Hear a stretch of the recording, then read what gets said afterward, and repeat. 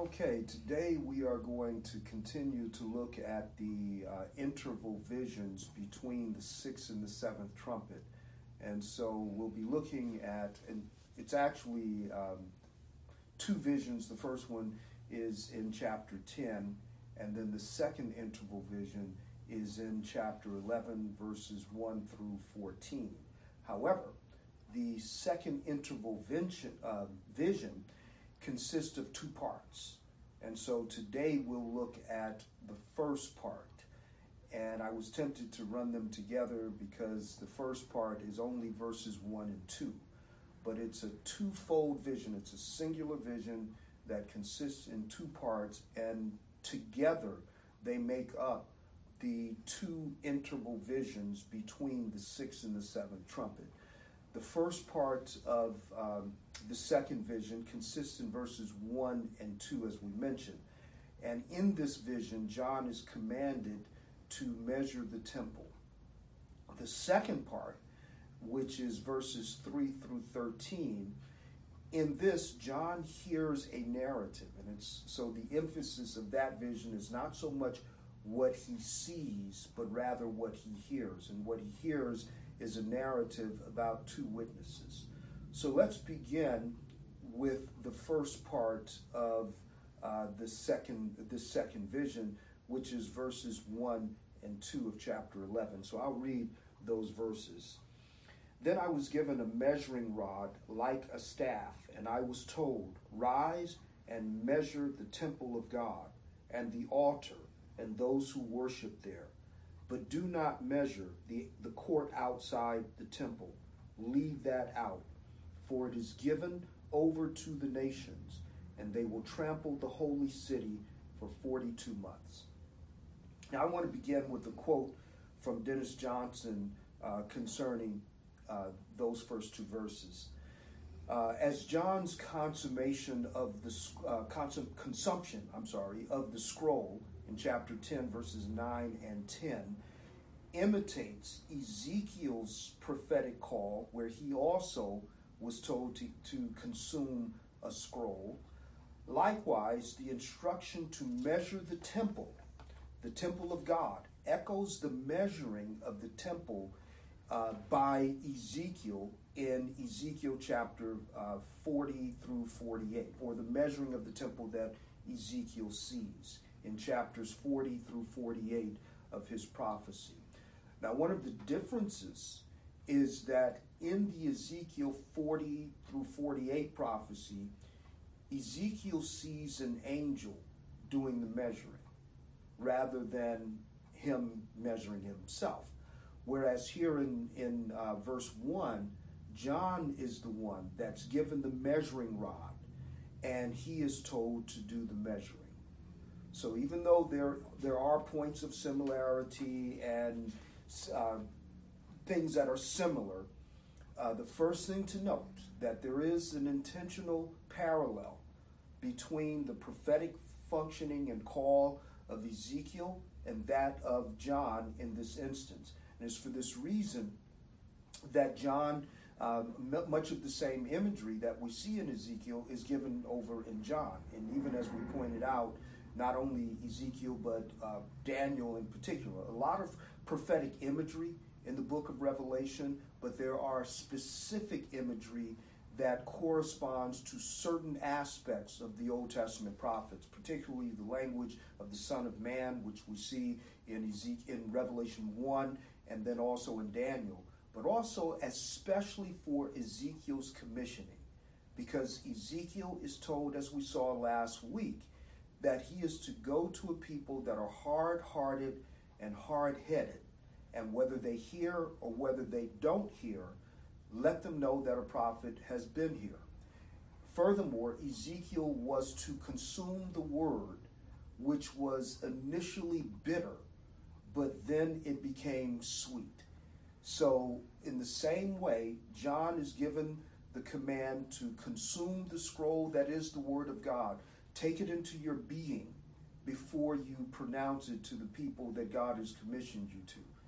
And in the same manner, using similar imagery and similar symbols, what Ezekiel sees And this is prophesying concerning the period after the exile and after the overthrow of national Israel, that Ezekiel sees through this series of chapters in 40 through 48.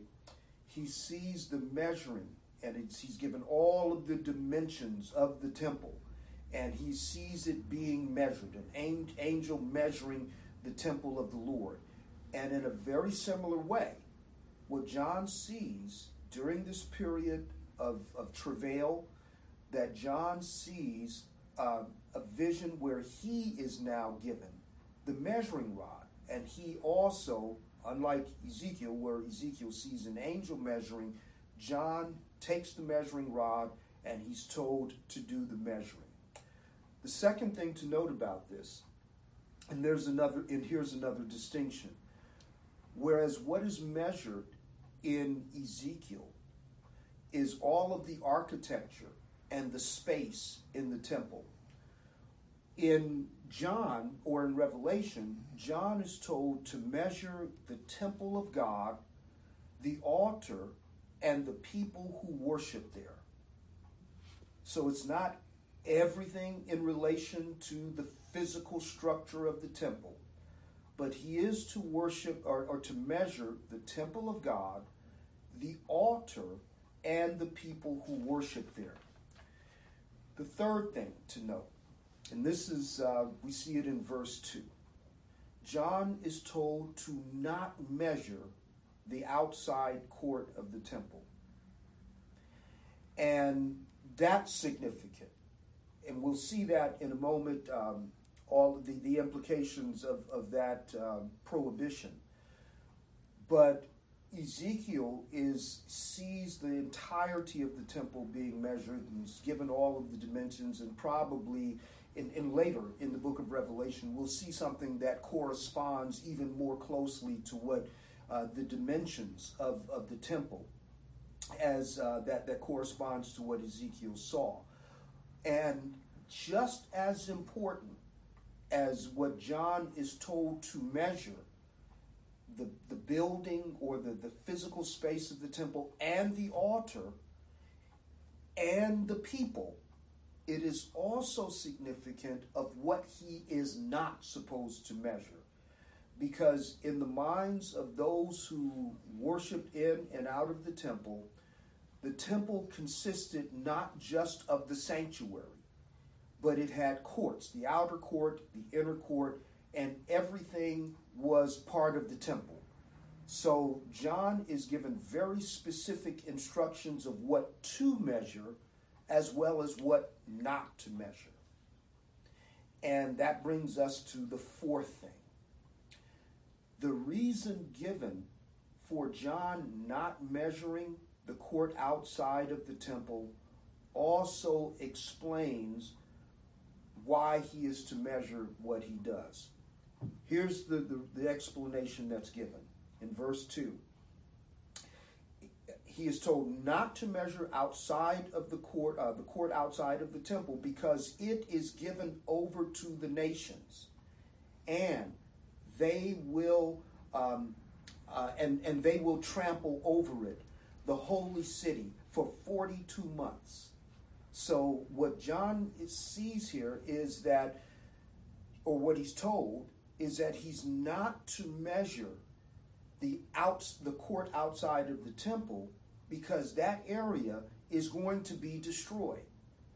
Now, that being the case, if the unmeasured part of the temple is not to be measured because it corresponds to being attacked and overthrown, then conversely, that which is measured corresponds to being protected and what is being preserved. So it's sort of a sealing. It corresponds really to the sealing of the 144,000, and we know that they aren't the only ones that are sealed. It's not the importance there is not the number, because everyone who professes faith in Christ is sealed with the name of God. So they are presented numerically in a symbolic number, 144,000, indicating the completeness of all of the 12 tribes. So it's not so much the physical name or listing, but the point is their names on the name of the Savior on them is it corresponds to the sealing of the Holy Spirit. And so in the same way, this sealing, this measuring is a way of protecting. So the reason the outer court is not measured is because the outer court is going to be attacked and overthrown. And that's really where the bulk of what we're going to be talking about is going to be fleshed out. But the outer court is going to be overthrown. It's going to be given over to the nations. So conversely, everything that is measured is protected and it will be preserved. Which brings us to the fifth thing. The court outside of the temple represents the city of Jerusalem, the physical city of Jerusalem. That being the case, it's helpful to understand how first century Jews saw the city of Jerusalem, and really the city of Jerusalem and the temple in conjunction with it, and one could almost say the temple over the city itself, because as you know, during the first century, it was under Roman occupation. So they weren't a separate, independent geopolitical entity, but they were allowed use of the city, and they still had the temple in it. So the most significant feature of the city was the temple, and the presence of the temple gave them the hope and the expectation that the kingdom itself would be returned with all of the glory and with all of the strength and with all of the things that they experienced before the Babylonian overthrow. So the way they saw the city is that the presence of the temple guaranteed the reconstruction of the geopolitical kingdom before the Babylonian overthrow. So there are three things that we want to look at in relation to this.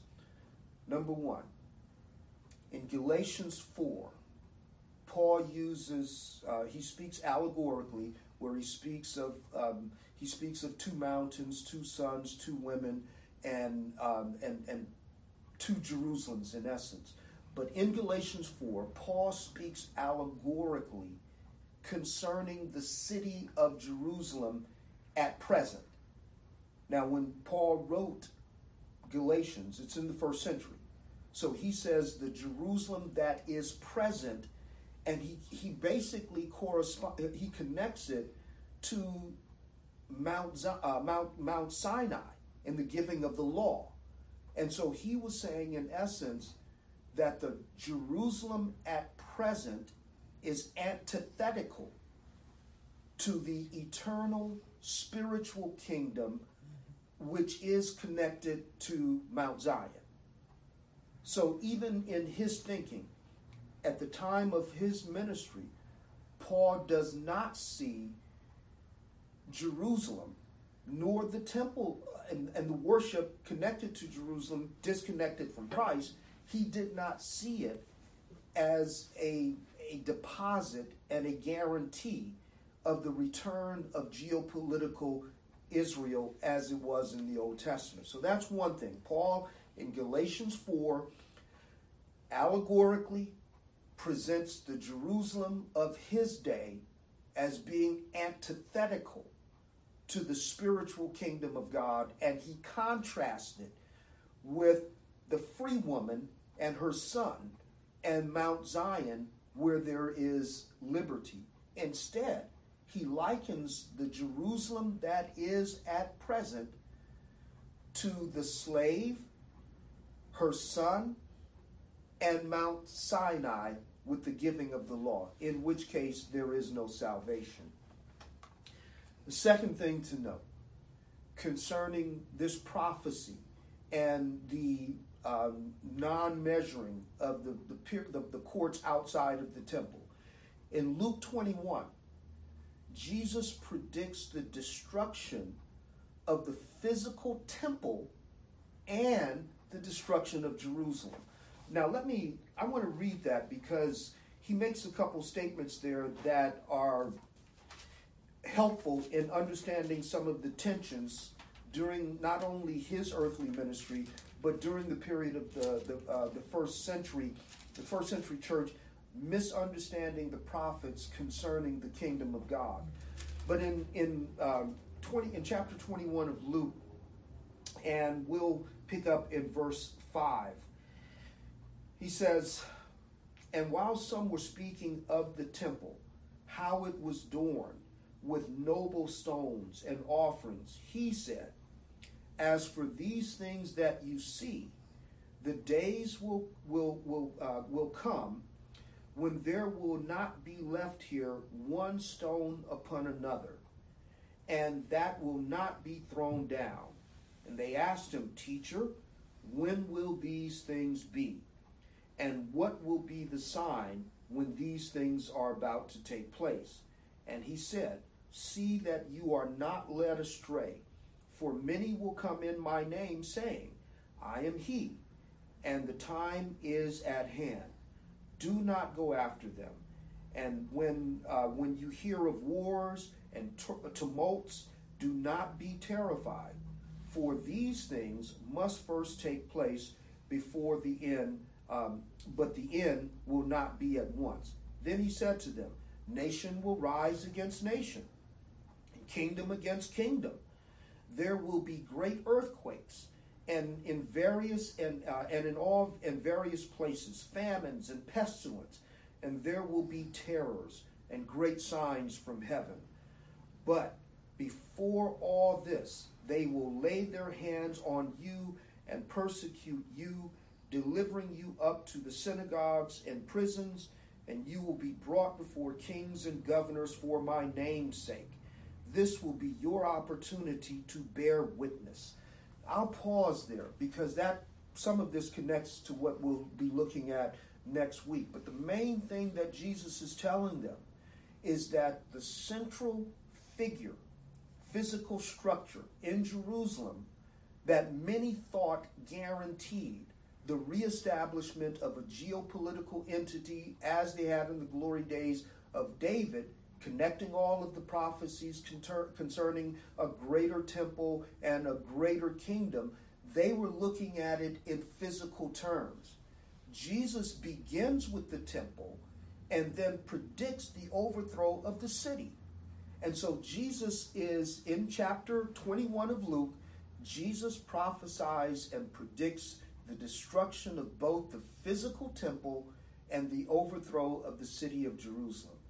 Which brings us to the third thing. Therefore, the unmeasured area outside of the temple depicts the overthrow of the physical city of Jerusalem and even the physical temple that occurs in AD 70. Now you notice it says 42 months. 42 is 7 times 7. That's 7 times 6. So it's which is the year, the number of completion, which is 6. So 7 times, or number of man, and the number of completion, which is 7. 6 times 7, 42. It's a symbolic number, but the point is that at a given moment, that Jerusalem itself and the temple, the city will be overthrown, and the temple will be destroyed. And so even in verse 2, when John is told not to measure it, he's told not to measure it because it's been given over to that. Which brings us to the sixth and final point. The measuring of the temple does not mean that the physical temple itself will be preserved. The temple, because what's being illustrated here is God makes a distinction between, number one, the city of Jerusalem and the physical structure of the building. Now, for this, we need to remember Jesus' words prior to his arrest when he says, if you destroy this temple, in 3 days, it will be rebuilt. And the people that were listening to him thought he was talking about the temple, the physical temple. And he says, oh no, and that's part of when he weeps over Jerusalem. He says, if you only knew what made for your peace. No, not this thing. He says, that temple, it will be destroyed. It's going to be torn down, and it's not going to be rebuilt. In essence, Jesus is the true temple of God, and it's in him that the people of God are able to worship God the Father in spirit and in truth. So he is the means as well as the object of the true worship of God. Therefore, the measuring of the temple is not speaking of the protection of the physical structure, but it is referring to the protection of the people of God because of the object of worship. Now, something else we have to mention in conjunction with this is that, remember, we pointed this out last week, that these interval visions are actually part of the second woe. So what we're seeing is simultaneously what has already been seen in chapter 9 concerning the nations and what is taking place outside of the covenant kingdom during the period of this sixth trumpet, the things that are portrayed in the sixth trumpet with false prophecies and people rejecting the gospel. In these interval visions, John is being shown simultaneously what will take place with the people of God. And it's with this that we see, as a segue into what we'll be looking at next week with the two witnesses, but something that Jesus says in Luke 21, when he warns them, there will be those that will say they are coming in my name. That's false prophecy. So during parallel to the period of false prophecy, the people of God are preserved, and the witness of God is preserved. In the interim, external things are destroyed. And part of what we'll see next week, once the emphasis here, and that's why I wanted to separate them out, is because in this first part, John is anticipating something that has already happened historically, which is the overthrow of the city of Jerusalem and the destruction of the physical temple in Jerusalem. And that does not lose any of the substance of what he's saying to the churches. Because what he's saying to the churches, in essence, is what is preserved in Christ is protected by him. So therefore, God's people will be able to continue to worship him through Christ until Christ returns in judgment. So as false prophecy populates the land, as people become adamant and sometimes even violent in their opposition of the gospel of God or the gospel of grace, the witnesses of God, the people of God, may physically suffer persecution, but they are eternally preserved and prepared. And since the physical temple in Jerusalem is not being destroyed, is not being depicted here as being measured, but it is the same temple of God, the same inner court that is described in chapters 4 and 5, that's also on display, the throne room of God in Revelation chapter 1. The place of the throne of God, which is in the very presence of God, is the most secure place in the universe, so to speak. Therefore, those who are tied to that altar, those who worship that God, are protected and measured. Even if their lives are lost in martyrdom, as the Hebrew boy said, listen, we will not bow down. because our God is able to deliver us either from the persecution or through the persecution. But in either way, the place of God's holy residence and the place where he communes with his people is secure because it's measured and sealed. And therefore, what John sees is, as all of these other things take place in conjunction with the sixth trumpet, the sixth trumpet, they are all part of the second woe.